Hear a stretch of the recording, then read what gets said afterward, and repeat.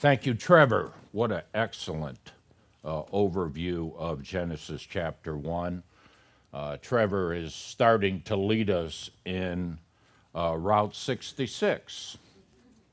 66 books of the Bible, and we read part of them, and he is leading us through that during the first hour. Thank you. Thank you, ladies, for helping me draw out my heart in worship. We know the living God. We know him.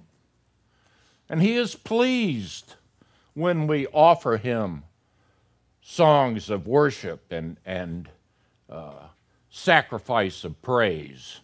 And then he is really pleased as we open his book and examine our hearts and lives in light of Scripture. What we're doing is really, in one sense, the height of worship.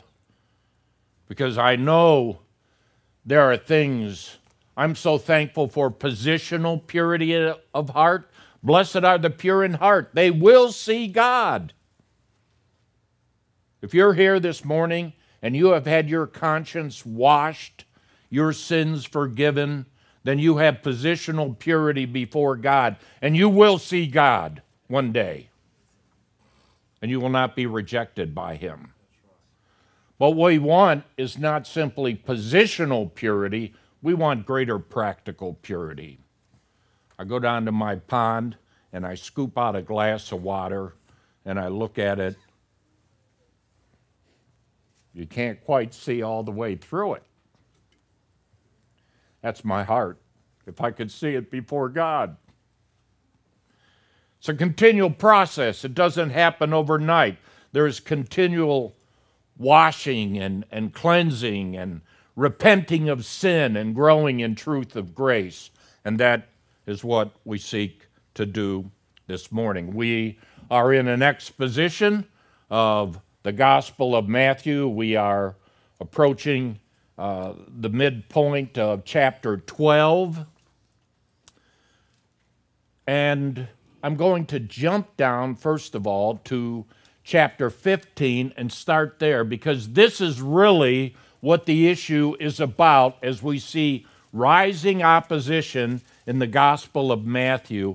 It is tradition, it is man's thoughts that get elevated and trump Scripture. Lord God, we look to heaven above. You're the true teacher. Be merciful to us. Be gracious to us. You're a God of mercy and grace. You've given us a throne of grace. You've given us a book of grace. And we're thankful when we call out to you for mercy and grace with a sincere heart. You know how to give good gifts to your children. We pray for everyone present this morning. Some have never come to a genuine saving faith of Jesus Christ. We know children come into this world and they do not come in with genuine saving faith. So we pray for parents to teach them the Word of God, to model it, and then may you do what only you can do and bring true regeneration, cause the light of the knowledge of Jesus Christ to shine in their hearts. And then we've rubbed elbows with the world this week, and we get a bit dusty. So, Lord, in your mercy and your grace, make the Scriptures to shine in our hearts and in our lives. Keep us from being merely hearers of the Word of God. Make us doers. We pray in Jesus' name and for his glory. Amen. Keep your finger in Matthew chapter 12, and please turn to Matthew chapter 15. I'm going to fast forward a little bit, and then we'll go back to chapter 12. We're seeing a confrontation of our Lord, particularly with the Pharisees and the scribes. The Pharisees were the one with a very strict interpretation and understanding of the Old Testament. They were much better in believing the Old Testament than the Sadducees did. The Sadducees were a bit loose with Scripture. But what had happened was the Pharisees had become so fastidious about what it means, the Scripture, and they would hold two things. They would say that there is what we would call this, the Bible. Now they only have what is called Tanakh, Torah, Nevi'im, Ketuvim, the law, the writings, the scriptures, what we call the Hebrew scriptures. But they would say, yes, we have that. That's the written law of Moses. But there is also an oral law of Moses that they would claim was given at Sinai, was passed down orally by mouth, generation to generation to generation, and then finally it was written down. It is what called the Mishnah. And for them, this is equally as authoritative as Scripture. Now here's what always happens when you make our thoughts equal to Scripture. Our thoughts are going to trump Scripture. And that gets us into deep difficulty in honoring and obeying God. So we're going to pick up here in the Pharisees and the scribes in Matthew 15. I got up early this morning. I was doing my reading, and it jarred me because I was reminded I was in Philippians. Paul said, I was a Pharisee of Pharisees. So when we read this, we ought to remember that God even calls Pharisees to himself. And if you're not a Pharisee in a religious leader sense, Jewish, many of us have been Pharisees in our hearts.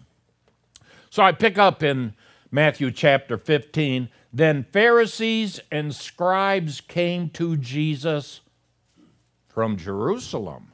Oh, you have Pharisees that would run the local synagogues. You would have a synagogue ruler. We looked at one, Jairus by name. Remember his little daughter, 12-year-old daughter. She was about to die, and he came up and he worshiped Jesus. So not everyone in a synagogue would be, but by and large, the tradition has so encrusted Scripture.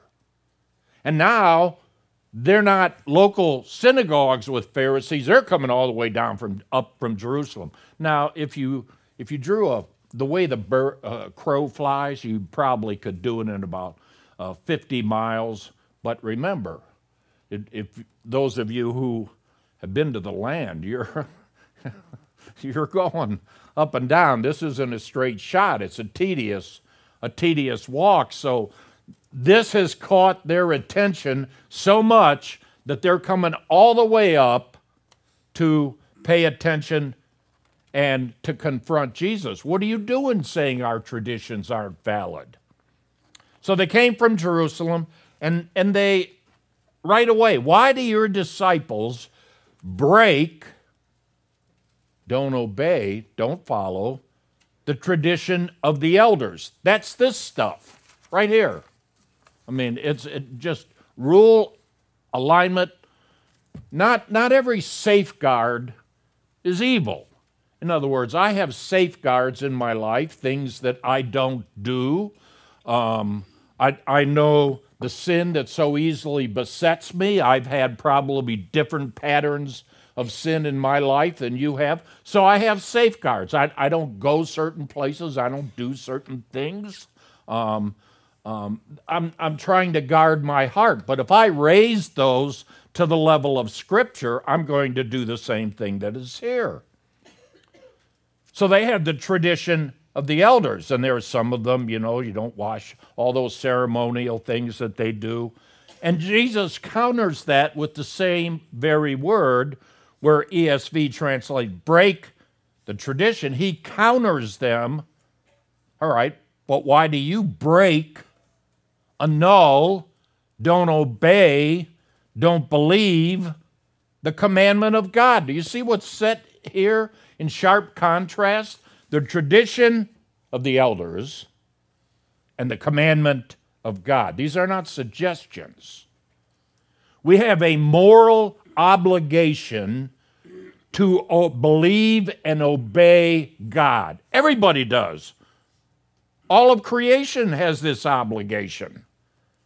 And he says that's what you're breaking, and you're doing it in verse 3 for the sake of your tradition. You break Scripture because you elevate your tradition as more important than Scripture. I still will look at one passage where the disciples will go, the Pharisees were offended by what you said. I suspect they were. And he gives an example. God commanded, honor your father and your mother, the fifth commandment. And they're saying, well, but you can annul it. You got little loopholes here. And we come down to verse 6. So for the sake of your tradition, you have made void the word of God. Here it is again. Tradition of the elders, the commandment of God. Tradition, the word of God. The word of God is always supreme. It's always supreme. Have your conscience bound to Scripture. Bring your Bibles with you. I'm thankful you do. Examine everything I say. I am not infallible. Look at it from your Bible, from Scripture. Read your Scriptures during the week. Don't let dust accumulate them. If you only pick up your Bible and bring it to church on Sunday, now I know I'm a dinosaur. We go to Israel, and I'm carrying around my Bible, and we're reading out there, and some guys are pulling out their cell phone. And the guide looked at us, kind of smiled, and he goes, I can tell how old you are by whether you carry around a Bible or you read it from your cell phone. Just read it. I don't care if you read it from your cell phone. Read it. Read the Scriptures. You cannot grow in grace without reading the Scriptures. And you're not going to know what's the tradition of man and what is the Word of God unless you read your Bibles. But here's the issue. Look at verse 7. You hypocrites. A hypocrite is a person who says one thing, but they don't do it. Now, we all have probably a degree of hypocrisy in our lives. God is continuing to refine us and change us. But this is such blatant hypocrisy about how to have a right relationship with God. And the problem is the heart. Look what Jesus does. He quotes from Isaiah. This people honors me with their lips, but their heart is far from me. Now, we have done this probably a few thousand times, and I've asked you, what is the heart? And some of you smile. So your heart is your mind, will, emotion, and you can throw in conscience if you want to. So it works this way. You want to know what your heart is like? What are you thinking about? You want to know what your heart is like? Why are you here this morning? What is your motive for being here? What is your motive for doing anything? That's part of your heart. And then how does that affect your actions? Do you simply give lip service to something, but it doesn't follow through? You're not a doer of the word. Jesus nailed them right here. He said, you're just like them, and those were in Isaiah's day. And then verse 12, the disciples came and said, do you know the Pharisees were offended when they heard this saying? If this offends you this morning, take it, be a wise person. Be a wise person. Let it step on your toes. I have to do the same. Let it step on my toes. And then Jesus gives probably the most clear explanation of the problem of the heart right here in verse 19. It's not the food you put in your body that defiles you. Out of the heart, verse 19, come evil thoughts, murder, adultery, sexual immorality, theft, false witness, slanders. These, and that's only a small sample, these are what defile a person.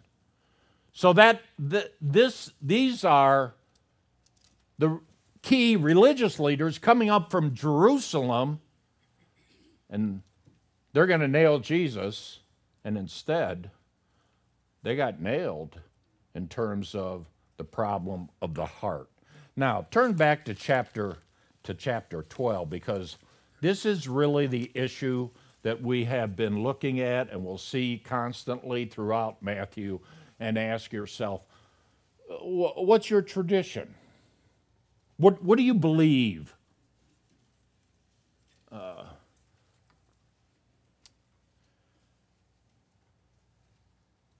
Do your thoughts trump Scripture? You don't have to have the tradition of the elders. You can have your own tradition by saying, I think this is true and that's true, but what does the Bible have to say? What does the Word of God have to say? Are you going to spend an eternity with Him or without Him? We got one shot at this life, and it'll be over. You don't know when. I don't know when He's going to return. He could return. So this is so vital to know and understand what God's Word has to say and examine my heart and my mind and my thoughts. Are they in line with Scripture? This is controversy number 2. We looked at, as Dr. Church pointed out, last week we looked at the issue of Shabbat, the Sabbath, and they had a ton of rules about it. And we looked at one, the disciples were on the Sabbath, and they had rules about how far you could walk, maybe 3 football fields. You go any further than that on the Sabbath, and you're working. And they're just going through the grain fields, and they were hungry. And we saw pictures, they're plucking when the ripe grain, and this is permitted in the Scriptures, in Deuteronomy. It's okay to do that. Now, you're not allowed to go in with your sickle and start, taking half of his grain field along, but if you're hungry and you're walking along, and they didn't think that was okay. They called that reaping. We're talking about the weekly Sabbath, not festivals like the Day of Atonement. That did not fall on the 7th day, if you go back and look at it. But we're looking at the 7th day, the day of rest, which reflects the way the Creator created this universe. So, why all those details? I like that, Trevor. You asked why all those details. It should remind us this is the way God did it. And we can believe it, or we can say, no, the science, so-called science has disproven that. No, it hasn't. So Israel was to work 6 days and rest the 7th. That's the day of rest. That's Shabbat. That's Sabbath. And by doing so, they were to remind themselves, this is the way God brought the universe. It wasn't some other pagan deity that have every nation. No, you know the true God above. And by your way of work, under the Mosaic law, you're to reflect that, the 4th commandment. So how did Jesus answer them? Have you not read? Have you not read? Oh, that stepped on their toes because they had read it, but they had not properly understood it. And he capped off his argument in verse 8 with this, as well as in verse 7, referring back, I desire mercy, not sacrifice, your hearts aren't right. But he says, the Son of Man is Lord. He's master of the Sabbath. In another place. Look, the Sabbath man was not created for the Sabbath. In other words, the Sabbath isn't there and has all these rules, and then he creates man to conform to the Sabbath. No, the Sabbath was created for man. It was to be a gift from him. It was to give him a day of rest. And the Son of Man, the common way we have seen Jesus referring to himself thus far through the Gospel of Matthew, he's Kurios, he's Lord, he's master of the Sabbath. And so he's always going to give us the right interpretation, the understanding. And he's telling them, throw all that crusty stuff away that you traditions have obscured the Word of God. So we're going to leave the grain fields and we're going to come down in verse 9 to another Sabbath in the synagogue. And Luke, by comparing all of this, this particular incident is recorded in Mark and Luke as well as Matthew. I may not always have us flip over there, so if you're wondering, well, that's not in this account, well, just check out the other ones and it'll be in there. So Luke makes it clear that this is a different Sabbath, and he goes in there and he enters their synagogue. Have you ever thought what it was like for Jesus growing up?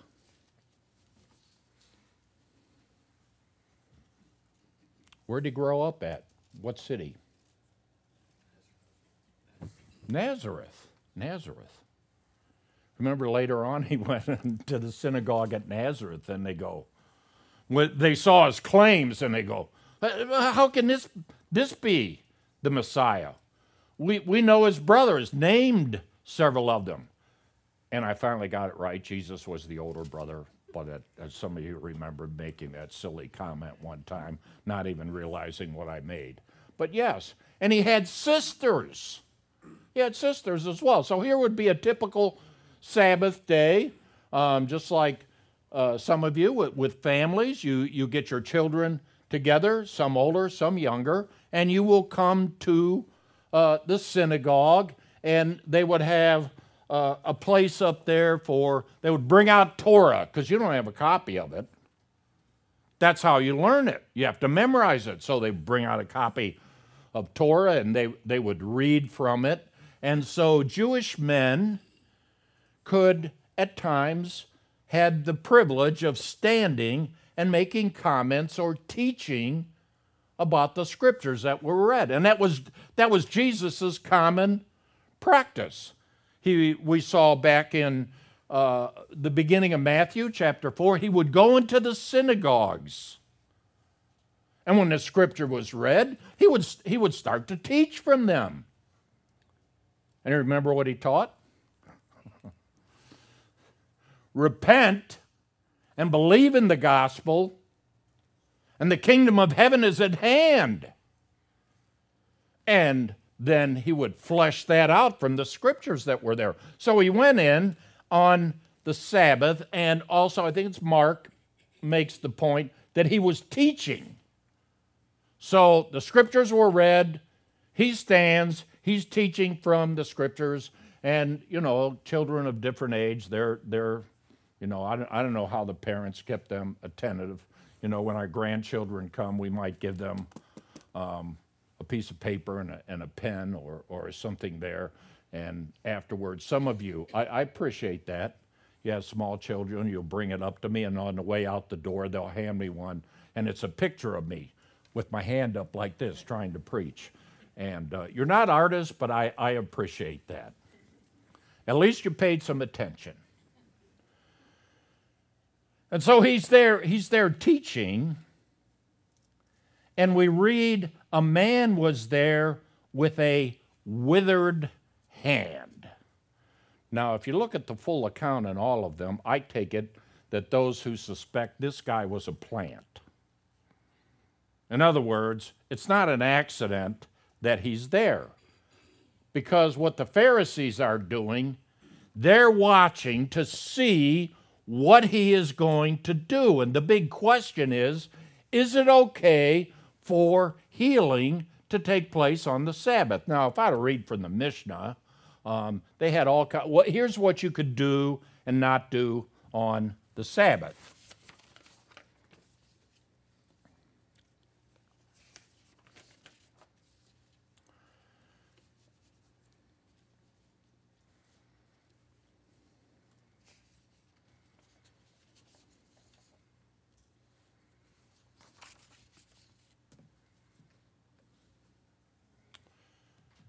This is from Mishnah Shabbat. It says, only in the case of mortal illness was healing permitted on the Sabbath. If you broke your arm and you dislocated your arm, wait till the next day. Maybe you could pour some cold water over it, to kind of ease the pain, but you don't do that on your life. It has to be mortal danger, and life is being threatened, and then you can do something about it. Here's another passage from the Mishnah. If a man has a pain in his throat, they may drop medicine in his throat on the Sabbath, because there may be some doubt whether his life is in danger. But if you suspect his life's in danger, tell him open his mouth, drop, drop, drop, drop. They may anoint or rub a stomach, it assumes with olive oil for healing, but they may not use emetics, some kind of means to induce vomiting. They may not straighten a deformed child's body or set a broken limb. If a man's hand or foot is dislocated, he may pour cold water over it. So these are here we have it right here. Tradition of the elders, Word of God. Tradition of the elders, the commandment of God. So here's this guy sitting in there, and he came in, and I would take it that synagogues were pretty full. This was if you were a Jew in the first century, you went to synagogue. If you didn't, you would be anathema. And the Pharisees had charge over who could remember. Remember John chapter 9?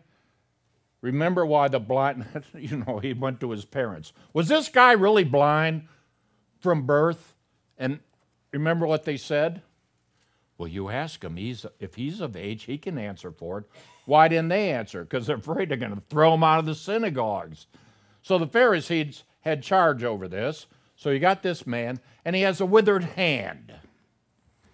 Now, at least in Texas, you're pretty familiar with xeriscape. And a minimum of water, you try and landscape the front. Xeriscape comes from the same adjective, xeros. So it says his hand was certainly paralyzed, and it was shrunken, and it was withered. Later tradition says he was a stonemason. If that's true, and I don't know that it was true, but if it was true, he probably didn't become a stonemason. Something happened to his hand afterwards, but maybe it was congenital. We don't know for sure. I read this, and who do you think I thought about? Louise is nodding her head, her husband. Mr. Tom Lively. What a servant.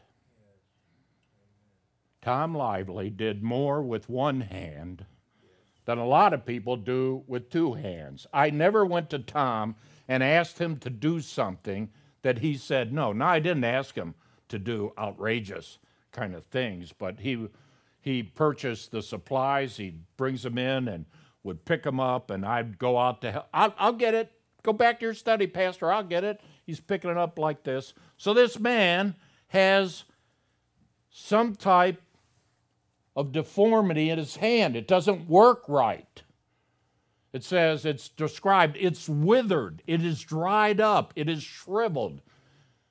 And if you saw Tom Lively, you would know not only his hand, but his arm there.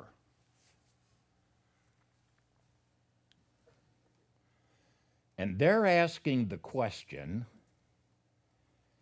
is it lawful to heal on the Sabbath? Why?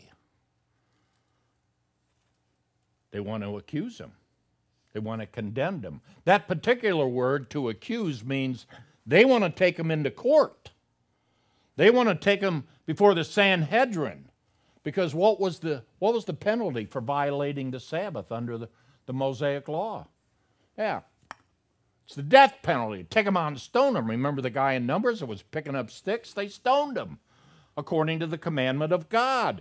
So they're there not concerned about the guy with the withered hand. They want their agenda done. They're not there to listen to the teaching of Scripture. They're there for one purpose.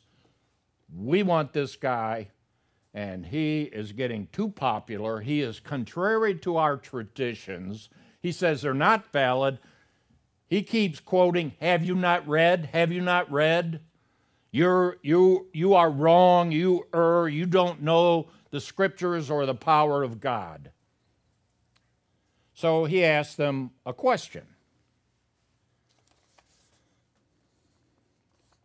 Now,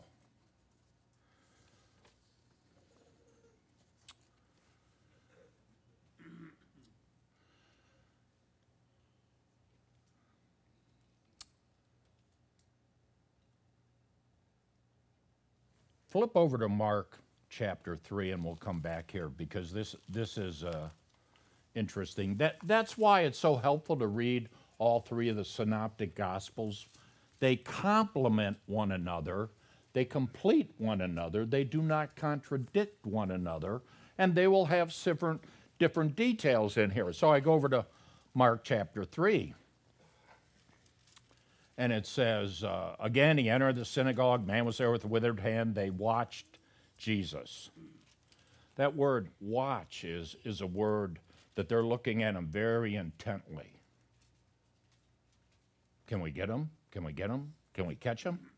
Is he going to heal on the Sabbath? So that they might accuse him. And here, so Jesus says to the man with the withered hand, "Come here, come here."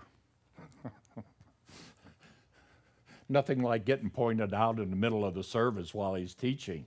And he knew their thoughts. He knew what they were trying to do. So he says, "Come here, come here." So now the man evidently comes down. Jesus would be teaching in the front of the synagogue, and he walks down, and now everybody sees. If they didn't know the man with the withered hand, they know it now. And he asked them a question. Is it lawful, is it permitted, not in your tradition, but is it permitted before God to do good or to do harm on the Sabbath, to save life or to kill it? Now flip back to Matthew. So there's another question that goes there with that. And they asked him, is it lawful to heal on the Sabbath? And he's going to counter it this time with giving them an example that even the Pharisees would do this. And he says this, and it's just the practice of the way they lived their lives. Which one of you has a sheep, if it falls into a pit, some type of opening hole on the Sabbath, will he not take hold of it and lift it out? And they're all thinking, uh-oh. Of course they would. Then he says, of how much more value is a man than a sheep? Jesus is constantly doing this, going to the animal world. Remember when in the Sermon on the Mount we worry what's going to happen tomorrow? And he says, aren't you out there looking at the lilies of the field? If God takes care of them, and the sparrows, not one falls to the ground without my heavenly Father noticing it, taking care of it, didn't happen by accident, how much value are you more than many sparrows? And he gives them that burning little rebuke. Alaga pistos, little faith, little faith. Just look out there and trust them. And so he gives another example. In other words, imago Dei, thank you, Trevor, it was so good this morning. We are unique among all of God's creation. Not the angelic world, not anything in the animal world is created in the image of God. And you cannot eradicate it. Now, something happened to that image at the fall. It didn't get erased. It didn't get obliterated. It got marred. Instead of being a good representation of God, now we become poor representations of God. Hitler was still Imago Dei. Is a very poor representation of the image of God. And so what Jesus is doing here for him is said, look, if something on the lower isn't even in the image of God, and by the way, a righteous man is kind to his animals, a cruel man is not. So it's not saying, so it's right to pull one out. And he says, if you're willing to do that, and there's this guy with the withered hand, and you're looking at me to condemn me because you're afraid I might do something on the Sabbath that's going to violate your traditions. So he says to the man, now he's standing there, must have had his hand down at his side. He says, stretch out your hand. Just stretch it out. I'll guarantee the tension in there was intense. And he stretched it out, and when he stretched it out, in the process of stretching it out, it says now his hand was immediately healthy. It was sound. It was just like the other one, perfectly normal in the process. And sometimes Jesus would touch the eyes. People wanted to touch him, etc. He didn't touch anything. He just said, spoke. He didn't even say be healed. He just said touch, stretch out your hand. And then the process of stretching out his hand, it became whole and healthy. Now, if you wonder why I'm a little skeptical of faith healers today, particularly on television, I don't see them having this ability to do this. Just go through all the miracles in Acts and ask this question, does what they are doing match Scripture? You know what? And also, when the Pharisees came to him, you know what? We don't know if you can heal or not.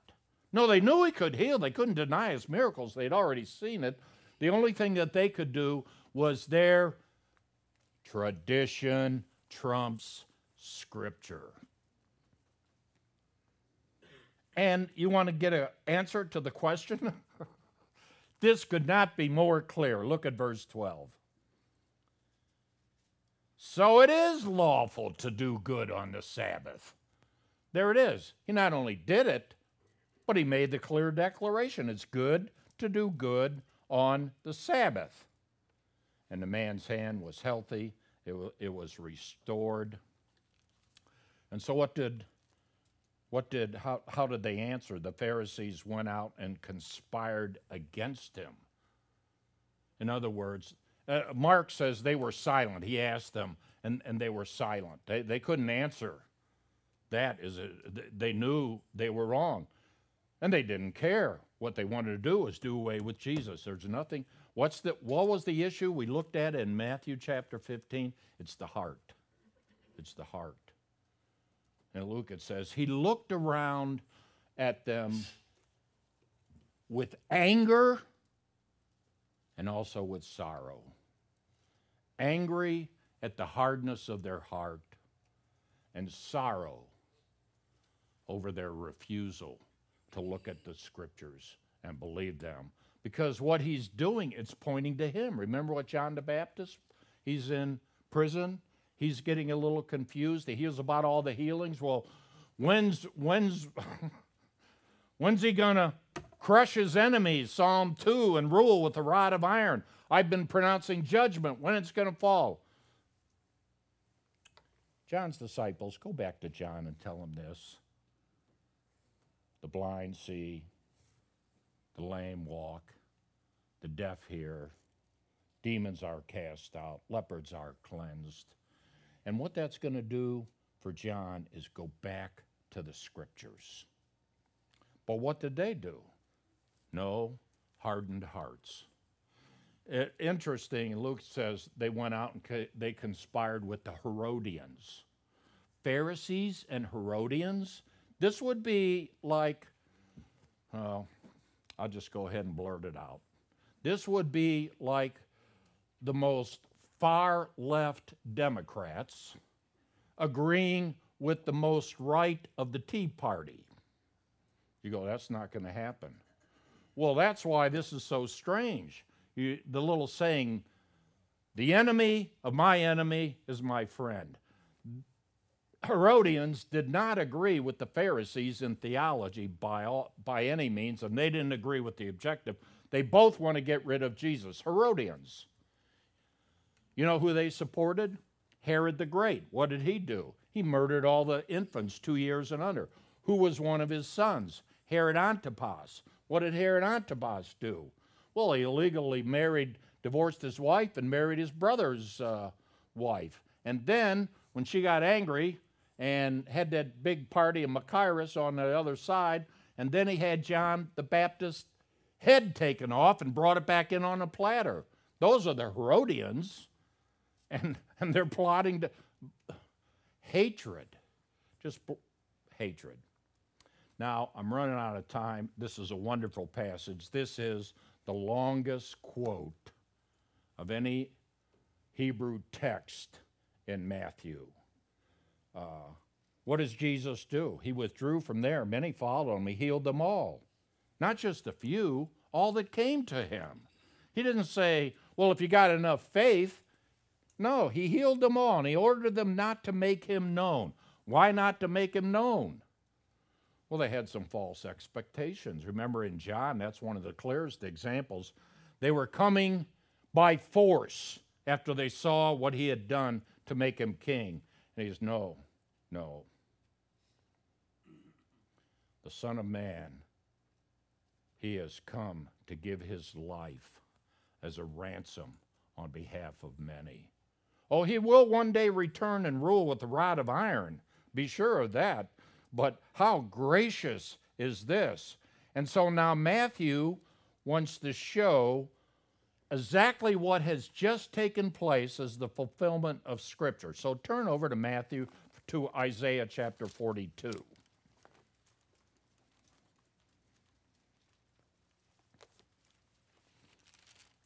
Now,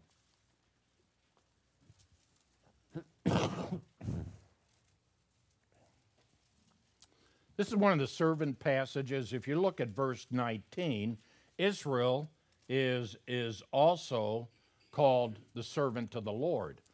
Israel as a nation is supposed to be the means of showing who God is by declaring him living in a holy, godly way. So when we come down to verse 19, hear you deaf, look you blind, that you may see. Who is blind but my servant? Well, this is Israel. This isn't the Messiah. Who is as blind as my dedicated one, or blind as the servant of the Lord? He sees many things, but he doesn't observe them. His ears are open. He doesn't hear. But when you come to verse 42:1, this is a different servant. And Matthew knows, boy, can you imagine how maybe 20 years after the death of Christ, how Matthew must have saturated his mind with the Scriptures to be able to go to passages like this and know them. So Isaiah is writing, the prince of Old Testament prophets, behold, pay attention to this, stop, look, and listen. This is my servant. Yahweh is speaking. This is my servant whom I uphold. I support him. And when God is supporting him, that's all the support he needs. He's my chosen one, and in whom my soul delights.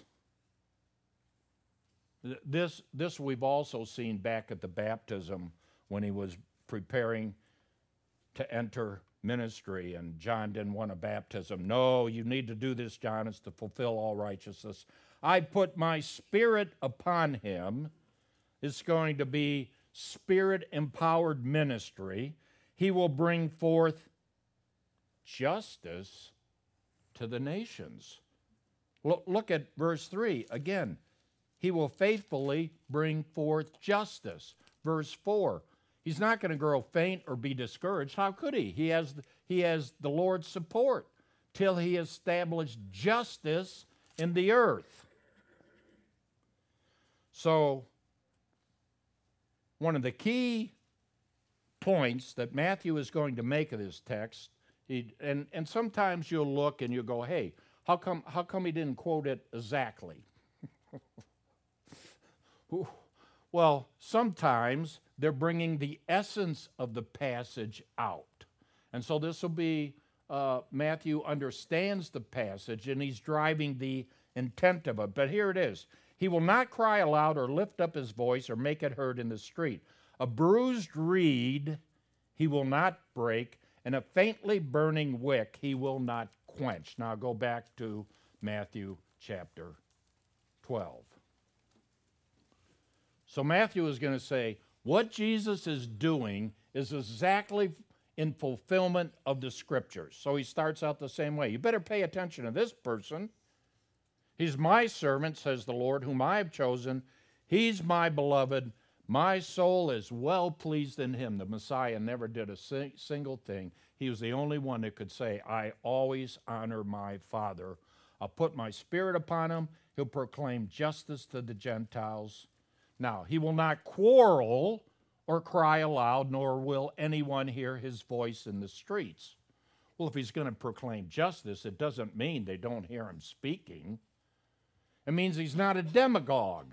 You look at some of the people, the Bar Kokhba revolt that happened later on, and people rose up and called themselves Jesus and come follow me, and they're going to revolt against Rome and overthrow it, and what happened? Well, you know what happened in AD 70. Jesus was no proponent of that kind of person. What's he doing? He's out proclaiming, repent and believe in the gospel. And then, here's his character. A bruised reed he will not break, and a smoldering wick he will not quench. Anybody have oil lamps with those wicks? Some of you do, kind of souvenirs, or we have a few of them. And you know the wick that goes down in the oil. So when it starts to burn up and it's just smoldering anymore, and you don't want the smoke, the fire's not coming. So you just extinguish it. One says, this double metaphor tells us about the compassion of God. Wow. Look at it. The image of a bruised reed, as one writes, requires a little explanation. Reeds grew by the millions in marshes and by river banks, so they had little value. A whole reed could be cut and shaped to serve as a measure, a flute, or a pen, but a bruised reed was worthless. If a perfect reed is fragile and a bruised one is useless, why will Jesus not break a bruised reed? You know why? Because he's gentle. You know who the bruised reeds are? That's us. That's us. And part of it is to recognize that we are bruised reeds. Go back to here in chapter 11. Woe to you, Chorazin! Woe to you, Bethsaida! If the miracles in Capernaum, if the miracles had been done in you, Tyre, Sidon, Sodom and Gomorrah would have repented long ago. What great responsibility we have for exposure to truth. And then he comes out with this. Dr. Church is going to preach in a couple weeks on, I think, the parallel passage to this is in Isaiah 55. Verse 28. And some are going to come. You know why some are going to come? Because it's guaranteed. The Son is going to reveal some about himself and about the Father. So come to me, what kind of people? The proud, the arrogant, the self-righteous, that think they don't need, that they don't have any problems, they don't have sin, they're not broken reeds. No. Come to me, all who are in the process of laboring. You're laboring under your sin. You're trying to strive to be pleasing to God, and especially that heavy yoke that the Pharisees are laying upon you, tradition versus Scripture. You come to me. And I'll give you rest from all that stuff. Take my yoke upon you, learn from me. I am gentle and lowly in heart, and you'll find rest for your souls, for my yoke is easy and my burden is light. That's why Matthew quotes that from Isaiah 42. And I see, I did it again. I didn't keep up with the PowerPoints. So here we go, fastly through them. I want to get down to the conclusion anyway.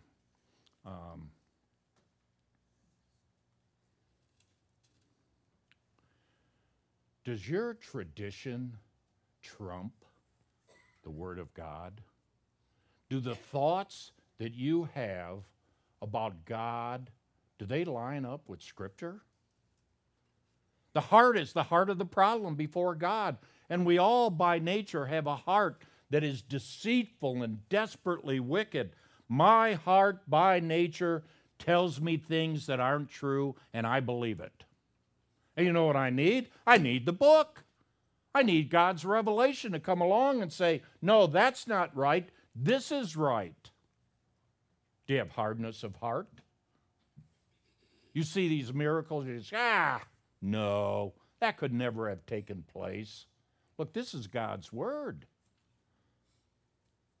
Hear the crucial words of Jesus. Woe to the proud, the unrepentant who refuse to come, but it's rest for the humble, the weary, the heavy laden who come. You come to him. You take his words upon you. He'll give you rest. He'll give you rest. He'll give you eternal rest.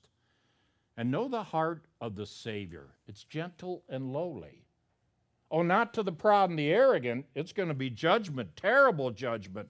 But you come to him, you won't find a more gentle person and more lowly than the Lord Jesus Christ.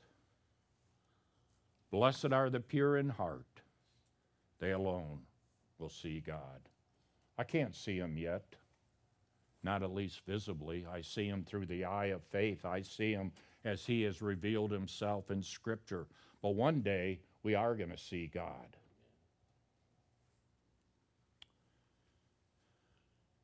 If you're here and you never have trusted Jesus Christ, I can't urge you any more strongly. Turn from your sin.